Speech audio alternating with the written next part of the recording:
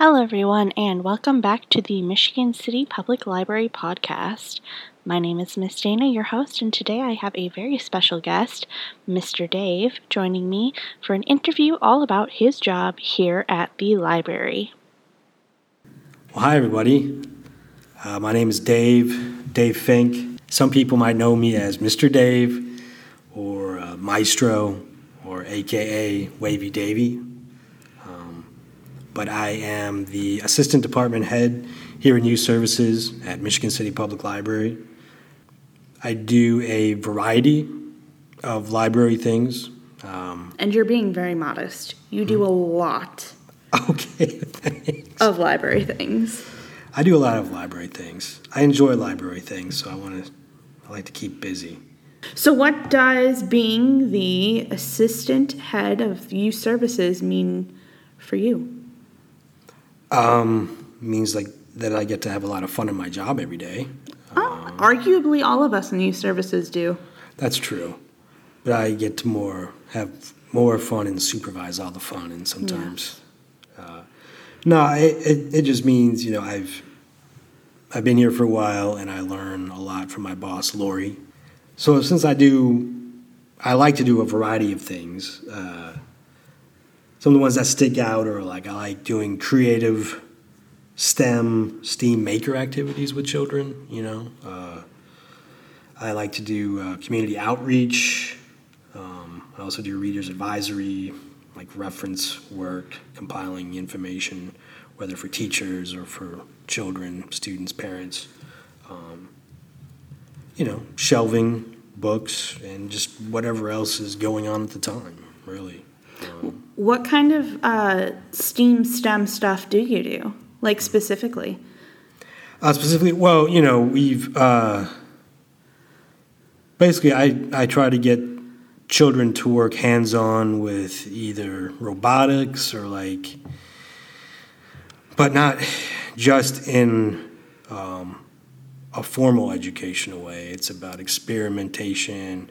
It's about maybe you're new to robotics. Maybe you're I don't like robotics, but we'll just sort of take it from a more creative approach, where maybe it's more fun, and it's okay if things don't work out. So we don't necessarily only do robotics, but we definitely work with coding platforms like Scratch and MakeCode. But we use that with these, microprocessors, or I guess you would call them like microbits, which are these mini computers. But kids can sort of design more hands-on projects that link the digital world to the physical world. So, for example, they might make a video game controller using cardboard, or a paper towel holder with a microbit connected to it via a rubber band, and then figure out, we can use existing code because kids share their projects on the platform Scratch, kids all over the world. So, we might find a motorcycle racing game and look at the code and see how we can get our cardboard handlebars to work with that game. And we also do a variety of things that's not so maybe code or mathematical. So we have things like paper circuits, where you get to be an artist and sort of learn about some basic circuitry and maybe even some basic engineering skills that you never thought you had. But, we'll work with motors, we'll work with art supplies. Basically, we just tinker, yeah. It sounds like it's more of an emphasis on having fun than making you feel like you're back in school, which I think is really unique to the library experience. Oh, yeah, exactly. It's all about having fun and not necessarily it is learning, but it's not like the structure of a school, which is super exactly. Cool. Yeah, sometimes, you could call it a micro world, which is a term coined by Seymour Papert from the Media Lab back in the 80s. But anyways, what that means, a micro world, is where you're free from the right and wrong. There's no pressure to get a good grade for your project. It's basically what is your interest? What do you want to do with these materials that are in front of you? And sharing your ideas with the people next to you, whether it's a librarian here or another child here at the library. Mm-hmm. So, like, what have you learned about the library while working here? Because I also know that you have a very diverse background of previous jobs. What brought you to the library, and what have you learned about that?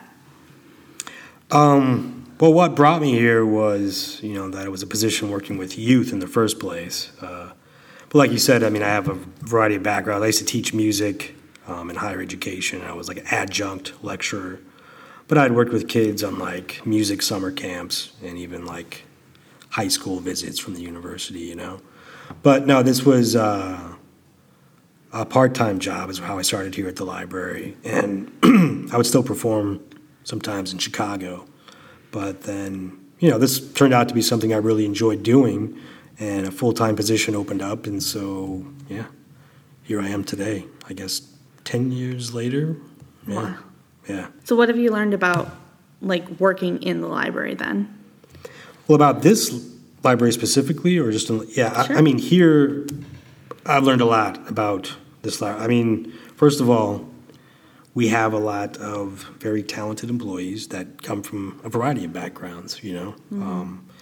And that would be arts, sciences. So I've definitely learned so much from my coworkers since the beginning. And I've learned that we have collections that I never would have thought about. Like, for example, I remember, and I work in youth services, by the way, but I ended up helping an adult patron find,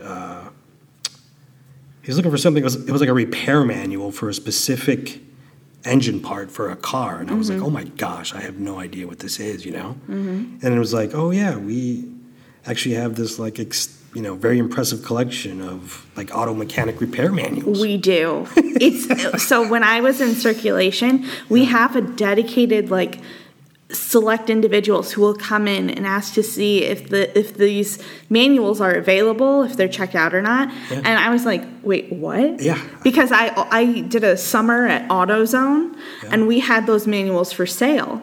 Oh. So I'm like, that is so weird to see that same thing in a completely different kind of environment. Yeah. It was really weird, but really cool. Yeah. We have a decent collection. And they're utilized. Like you said, I was just like, oh my gosh, I didn't even know we had this, So for me, it's like I'll discover different things about our collection that I never probably would have known about. But yeah, this library, for me, I've always liked the open feeling of it, because we don't know, if you never visited Michigan City Public Library, you definitely have to come visit. But everything's very open. We have lots of glass, so there's lots of natural light coming in. And it was a world-renowned architect that designed this building. His name was Helmut Jahn. He was originally from Germany, I believe, but he, it's a very German name. Yeah, and he got his start in Chicago, and I guess this was maybe one of the first projects that he saw come to life, or physically come to life, of his. I was like, how do you guys get a world-renowned architect? This is before he was world-renowned. Yeah, this was like up and coming and probably not long after. I'm sure it helped him gain renown. Yeah, it built his portfolio for sure. But yeah, no, he was a man way ahead of his time and definitely foresaw something most people didn't, especially with libraries, What is something you wish people knew about your job, or something you could tell people about your job? Yeah, I would say that it's never boring. I guess there's that classic stereotype where, librarians are just reading in the quiet all day. Oh my gosh, that's so boring. That'd be the dream, it's not. It really would, yeah. No, it's never boring in the sense that, you're always meeting new people. You solve a lot of problems throughout the day, not problems with people problems, but problems with like, how do we figure out where this is? How do we get this information? How do we get this to work? But people problems too.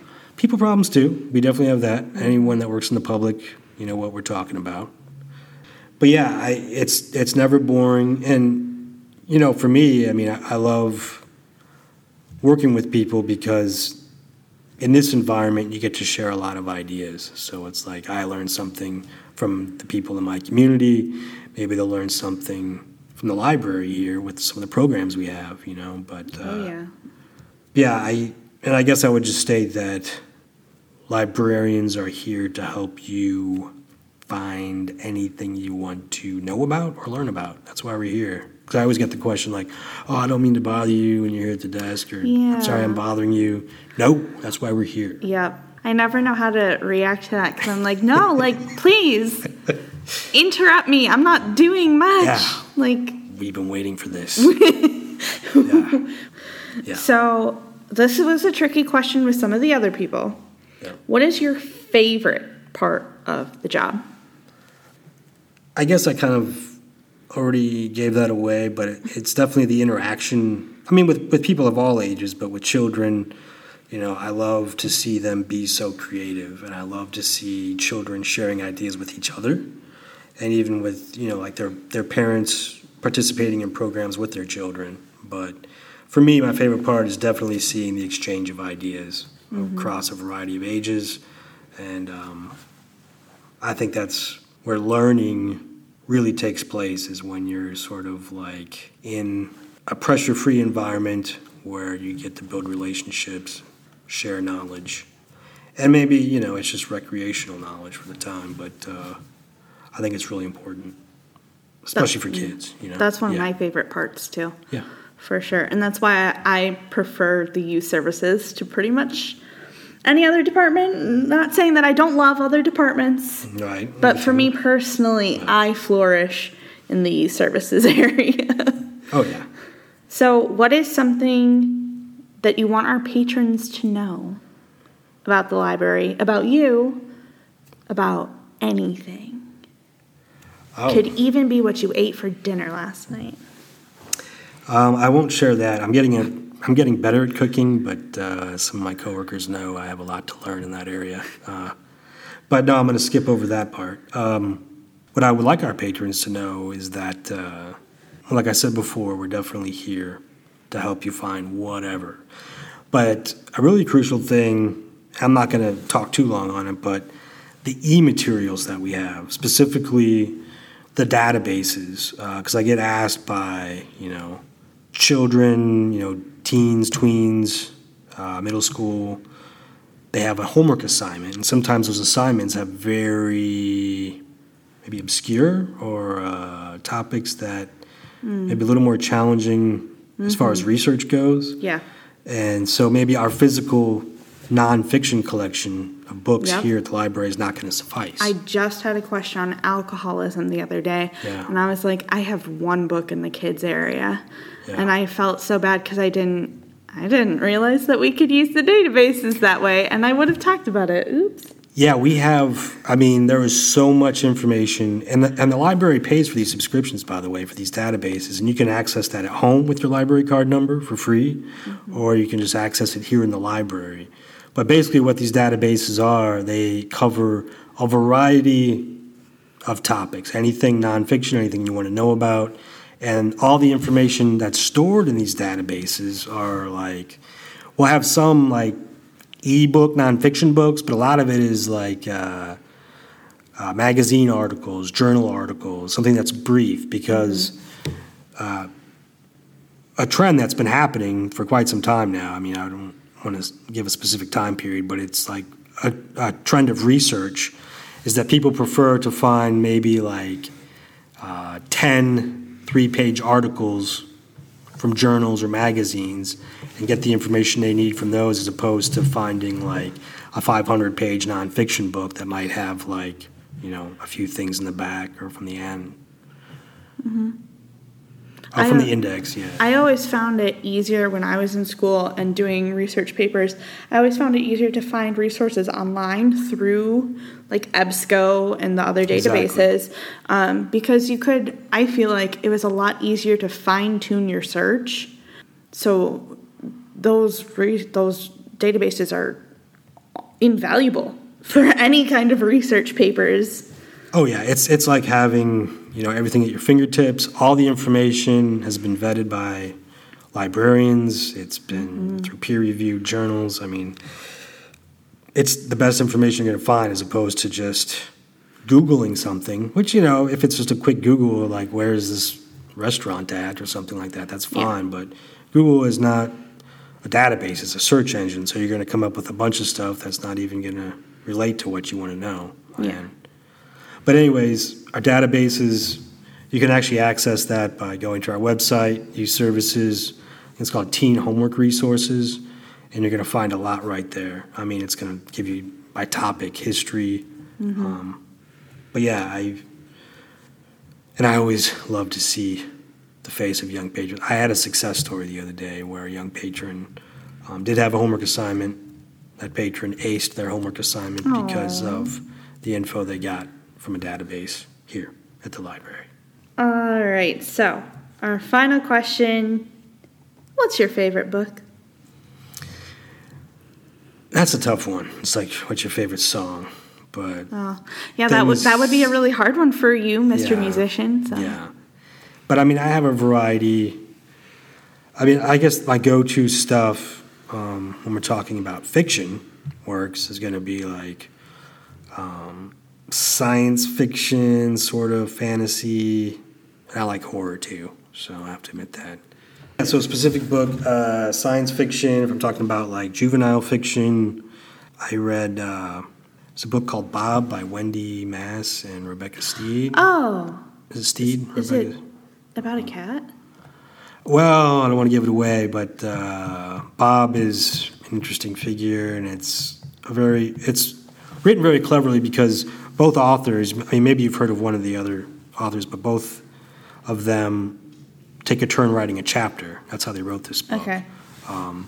And the story fits together brilliantly, but it's a science fiction story where there's some nostalgia.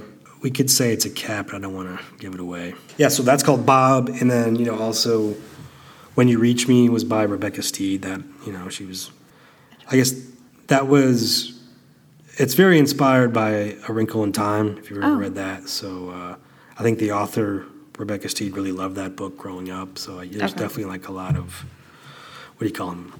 Not Easter eggs, but you could, you know, like parallels. Well, some parallels, yeah. But even some of the inspirations, are throughout the book. Okay. But it's also a science fiction-y book. I don't want to spoil that plot, but it's also sort of a mystery, which I kind of like mystery stuff too. Yeah. So someone keeps getting these notes in the story when they come home, and they're like, "Who's sending these notes?" You know, and then you'll find out later. Okay. But there's possibly some time travel and other stuff going on there too. Oh man. It's pretty cool. Yeah, fantasy elements. For like YA fiction, I haven't read a whole lot. I mean, I like Strange the Dreamer, which for whatever reason, I mean, you know, typically I like shorter stories or something like that, or a series of short stories, but this one was kind of, it's chunky. Long, right? It's chunky, and it's dense. Yeah, I couldn't put it down. It's phenomenal. Honestly, and for someone like me to say I couldn't put it down is pretty good. Yeah. You know, it's one of my all-time favorite books. Yeah. It's amazing. Have you read the second one? I have read the second one. Made me cry like a baby. Okay, I don't. So good. Yeah, don't tell me anything, because I don't know the whole second one yet. I think we have it. I started the second one on a plane trip via audiobook. No, but I definitely want to read part 2. Yes. What is that? The Nightmare of... Muse of Nightmares. Muse of Nightmares, right. And as far as horror goes, like Lovecraft, I think the short stories are kind of cool. But I guess, you know, horror also leads me into mystery, too, because you're kind of like, how's this going to end? What is that? And then we still have Through the Woods by Emily Carroll, some of the graphic fiction. That was scary. Horror is not my thing, but I did read it because it was a graphic novel. Yeah. It was spooky, but so good. Yeah. It's very clever. Yeah. And then, you know, something else that's graphic novel, junior fiction. Svetlana Shmakova, I think that's how you pronounce her name. Oh, gosh. She has the Awkward series. And I've never been able to pronounce that, but I think you nailed it. I'm pretty sure that's how you pronounce it. I mean, I guess... Well, she has a new series out now that's been for a couple years. I forget. The Weirn books? Yeah. I read, we have the first one. It was good. And I don't know if the second one's been released at all. But, yeah, no, that one was pretty good.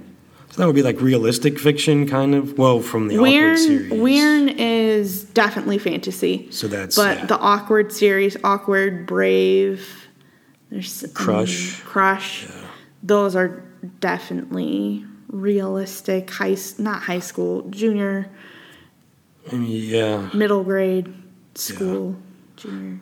Yeah, so I like that, and I like a lot of nonfiction. I like autobiographies. I like to see how people. Yeah, that's the one that they write themselves. Right. Okay.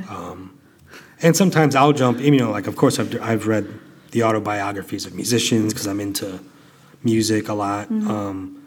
But I've even done some comedians. But sometimes I'll get off. Like I found one. I'm trying to remember the guy's name now. It'll come to me. It's a very common last name. But basically, he was the first one to interrogate Saddam Hussein in Iraq. Wow. And like, why? But what I found most fascinating about that book, about this guy, is that, how he got into the FBI and how the story of his life unfolded. It's just like you never would have guessed. Like, he ends up being the first dude, and he only has so much time to like debrief. I think it's called like Debriefing Saddam or something, or Debrief Saddam. Oh. I read that a few years ago, but I loved it. It's not a topic I would particularly choose to read, but what I found fascinating was how this guy was in grad school and how he was first rejected by the FBI, but then then he went to grad school, and because of something he researched and wrote a paper on, then the FBI wanted him, and he became more involved in the intelligence agency. It's just crazy how you hear the stories of like rejection and then also like interest, a passion for something, and then just where that leads you to in life, That is really cool. So yeah, that's kind of what I dabble into, I guess. Is there anything else you want to mention or shout out? Anything upcoming? Yeah, so definitely check our library calendar of events. We're going to be having the Makerspace Open Lab series, which will be every Tuesday from 3:30 to 5. That'll also be throughout the summer. I know some of the days when our summer reading program begins, we'll have a lot more activities going on, raffle prizes, and then look for our Stomp Rockets, which will be a fun outdoor activity here at the library that we used to do, and we'll be doing again regularly. And we do have the summer reading program for adults, right? Yes, adults can participate as well as children, and adults can even enter the raffle. Yeah. Too. We have some cool prizes. Well, thanks for joining me today, Dave. I hope everybody got to know you a little bit better. Yeah, thanks for having me, Dana. Thank you so much to our special guests for talking to me today, and hopefully we will have a new special guest next month for another interview so that you can learn all about the behind the scenes of the library.